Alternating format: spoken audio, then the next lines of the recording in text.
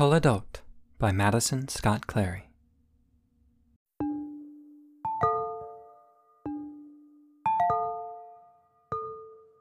Yared Zerezghi, 2124.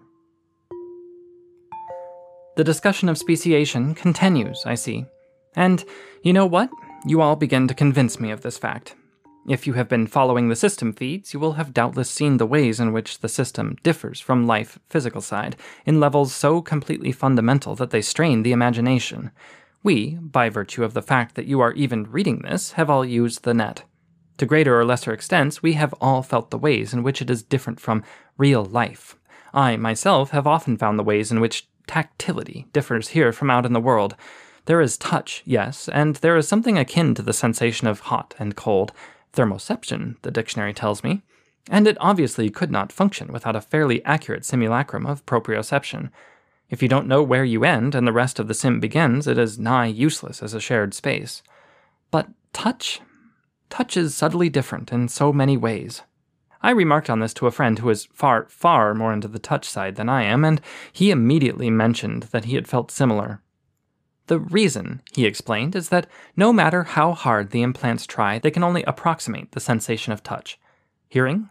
Fine. We have decoded the phenomenon of sound well enough that we are able to toss that sense in here just fine. Smell? Well, that's a bit more difficult, as I've read that there are some funny quantum aspects to that sensation. In the end, however, it is just a matter of simulating chemical interactions well enough. Touch is so inexact, though. For each person, it is different, and for each location on body, the reaction is different. If you touch me on the shoulder, I might turn around to look at you. If you stick your finger in my ear, please don't, I will likely react much more violently. However, if I stick my finger in my ear, it elicits no such reaction and can even feel pleasant. Those in the system talk of such varied experiences, but when I brought this up over the chat line with some friends I've made over there, I've been asked to withhold their names. They seemed more confused than anything, and had me try in several ways to describe this difference in touch, the way I sometimes fail to sense a touch, or the way I sometimes feel a strong, sudden pressure, for who has not accidentally stubbed a toe, with the same level of intensity as brushing my fingers over a surface. They said that there is no such issue up there. The dreaming brain is far more capable of coming up with the sensation of touch than the limited version we find in our implants. An example. One of these friends is a furry, which means that her form, what we might think of as an avatar, comes with all the accoutrement that entails. In short, she has fur, whiskers, and a tail. Those may come with some expanded sensation via implants, but in the dream, her body knows how they work. She can wag her tail, if that's a thing her species does, I don't know the specifics, can feel the ways in which the teeth of a comb move through her fur, can lick her chops, and has even told me that she enjoys having her ears petted. None of these, she told me, were things that she had found possible via the net. This is a complete and total, fundamental difference between us, phys side, and those who live cis side. And what a small one, too. Consider the larger ones. Forking. Those who upload can create copies of themselves, complete and total copies that live and experience completely separate lives. Not only that, but when a fork wants, if a fork wants, it can merge back with the original copy or persona, or whatever you want to call it, and that persona has the memories of both copies. This beggars the imagination. We simply have no way to actually understand this, bound as we are by those pesky laws of physics. Reputation markets. Well, I say we're bound by the laws of physics, but on a subtler level, they are as well. The system only has so much capacity, though it is growing every few months, so in order to limit this potentially boundless expansion, there needs to be some factor which places limits on them, whether it's strictly for keeping bad actors at bay or simply to conserve space for new arrivals. But of what use is money to them? They don't need to eat. They don't need to pay for travel. There is nothing for them to buy except this capacity to create, which means there is no money changing hands. Instead, they have decided on a currency of reputation. The more you do and interact and contribute, whether it is from being on the Council of Eight or simply having a really good conversation with a friend, you accrue reputation, and it is through this mechanism that one pays for expansion. Create more, interact more, gain the ability to create more, the ability to interact more. Creative potential. This is what happens when you combine the first point with the second. Say you are a mathematician. It can be frustrating to work on a complex problem, one step at a time, and managing a team comes with its own problems. What if you had more brain power to throw at the problem, and that brain power had exactly the same knowledge going into it? Obviously, there are plenty more situations that require collaboration with other unique individuals, but this alone makes it worthwhile. Already, there have been great contributions to the fields of math, theoretical physics, literature, and sociology and psychology. Hell, some of these are already being used to earn money, which is being put to use in the day-to-day demands of the system. For them, though, this is the basis of an economy that cherishes such pursuits. Already, we are seeing more individuals in those fields uploading than any other. When I think about all of these facts, I have to admit, I think that you may be right on the question of speciation. It is not just that we cannot interbreed with them, for that is a question of biology, and one party lacks that aspect. It is not just that they are not of human stock, for that is demonstrably not the case, but it does come down to a complete and fundamental change in the very fabric of being. The term post-human has been thrown around plenty, of course. It mostly fits, too, but I would argue that it implies some remnant of humanity other than that which those within the system have. The creation of new, unique post-humans springs to mind. They're something more. They're something different. They are exohumans, perhaps, post-biological. The language fails. They are uploads, and we are not. I stand by my firm argument against so many tired and played ones that I have seen before. They are beings, a new species, perhaps, but we afford rights to beings. We afford rights to individuals. That they can fork presents new problems, but what has ever stood between humanity and a solution but staunch conservatism? Vote for the granting of rights. Vote yes on referendum 10B30188. Yared Zerezghi, NEAC. As soon as he received the confirmation that his post was visible on the DDR forums, Yared backed out from his rig and headed for the door, stretching a crick out of his spine as he went. This had become routine. The action of posting a particularly frustrating essay to the forums had often been followed by going out for coffee, but now, as soon as he posted, he knew that Counselor Demo would arrive for a debriefing. This had turned into coffee together every 2 days. Yared would always go to the shop at the end of his street and wait for Dema's tireless driver to show up, buy 3 coffees and 3 pieces of himbasha, and lead him to the car. Sometimes they drove out past the edge of the city to the fields of low-moisture corn and beans. Sometimes they drove into the city center by Government House and circled the perimeter. Or, as today, they simply sat in Dema's car, sipping on coffees and nibbling sweet bread while they talked. "Mr. Zerezghi," the well-dressed driver said, enough acknowledgement for the day. The owner of the coffee shop had already made their order as soon as Yared showed his face, so they collected their tray of drinks and food and walked through the late morning heat to the black car that stood idly by. As always, it took Yared a moment to acclimatize to the blast of conditioned air that greeted him when he slipped into the car, so Yosef Dema sipped his coffee and waited until Yared could speak once more. "Mr. Zerezghi, a pleasure to see you as always. How are you? Have you had a good day?" "Yes, Counselor," Yared said, sipping at his coffee to stave off the chill of the air. "I trust you have as well?" "Quite good, quite good." The formalities, those were also wrote by now. "We have read your post. It is quite the well-written essay." Yared nodded. "Thank you, sir." The counselor leaned back against his seat, switching his coffee for a slice of the himbasha.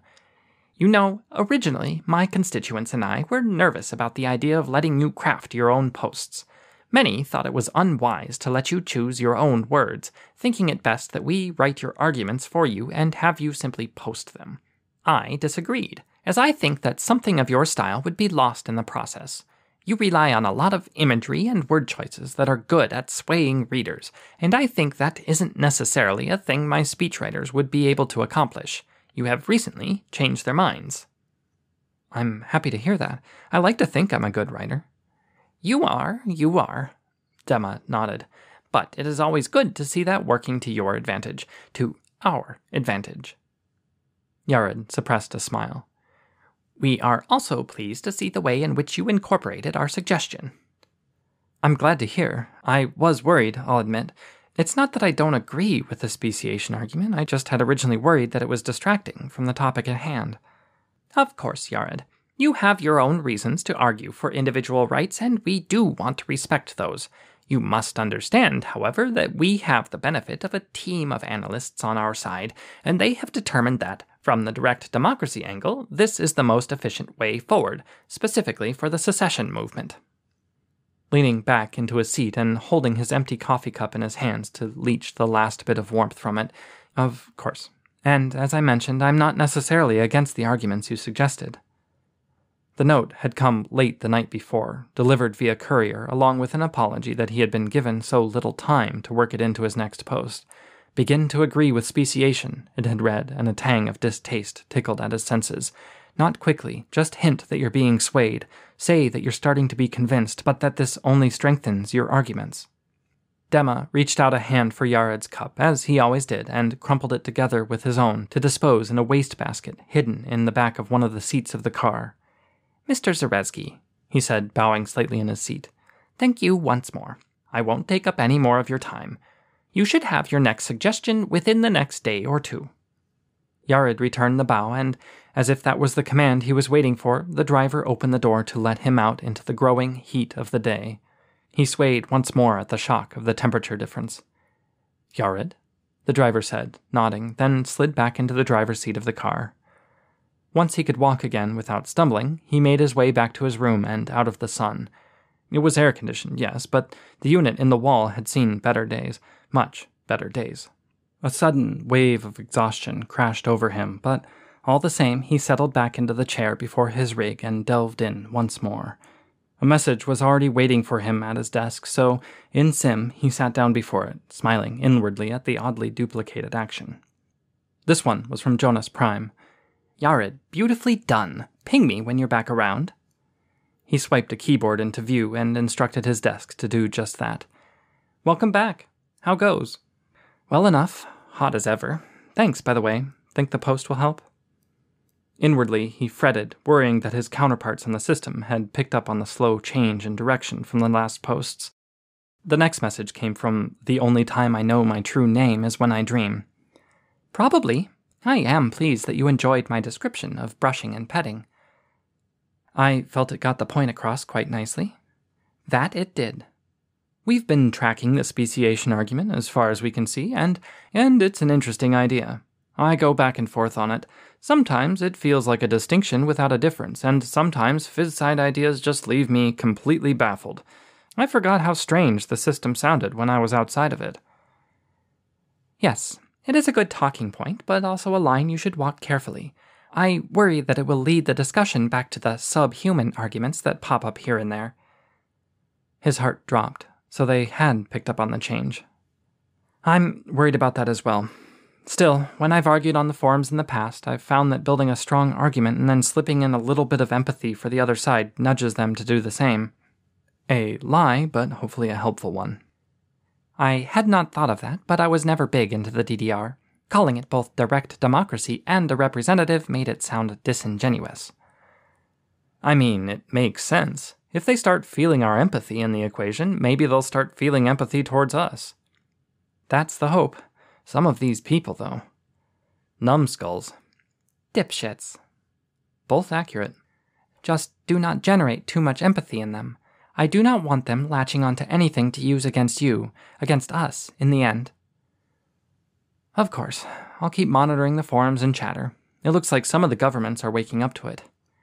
Whoopee. I'll have you know she just rolled her eyes at me. Jerk. Still, I think it'll help.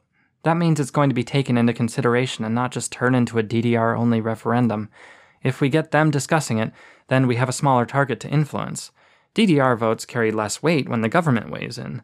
They read the forums just as much as any DDR junkie, though, so the arguments can sometimes carry more weight. As much as it pains me to admit, you have a point. When you get a chance, you and I can go into it in more depth, Yared. Have some thoughts? I was a politician, phys-sci, so yeah. What? You are kidding. I'll have you know she just punched me in the shoulder. And I will do it again. Fucking gross. I'll have you know that she did indeed do it again."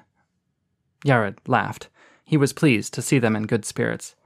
"Don't beat him up too bad, True Name. He probably does have some good info, even if it is a few years old." "I guess."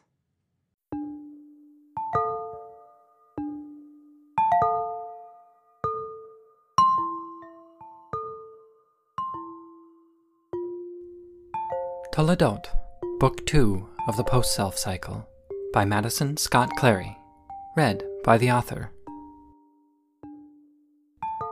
Toledot is licensed under a Creative Commons 4.0 Attribution Non-Commercial License. Music by Chad Crouch, released under a Creative Commons 3.0 Attribution Non-Commercial License. Toledot is available as a paperback and ebook. You can find more at toledot.post-self.ink. That's toledot.post-self.ink. If you would like to support more of my writing, you can find me at Patreon at patreon.com/Makyo. That's Makyo. Thank you for listening.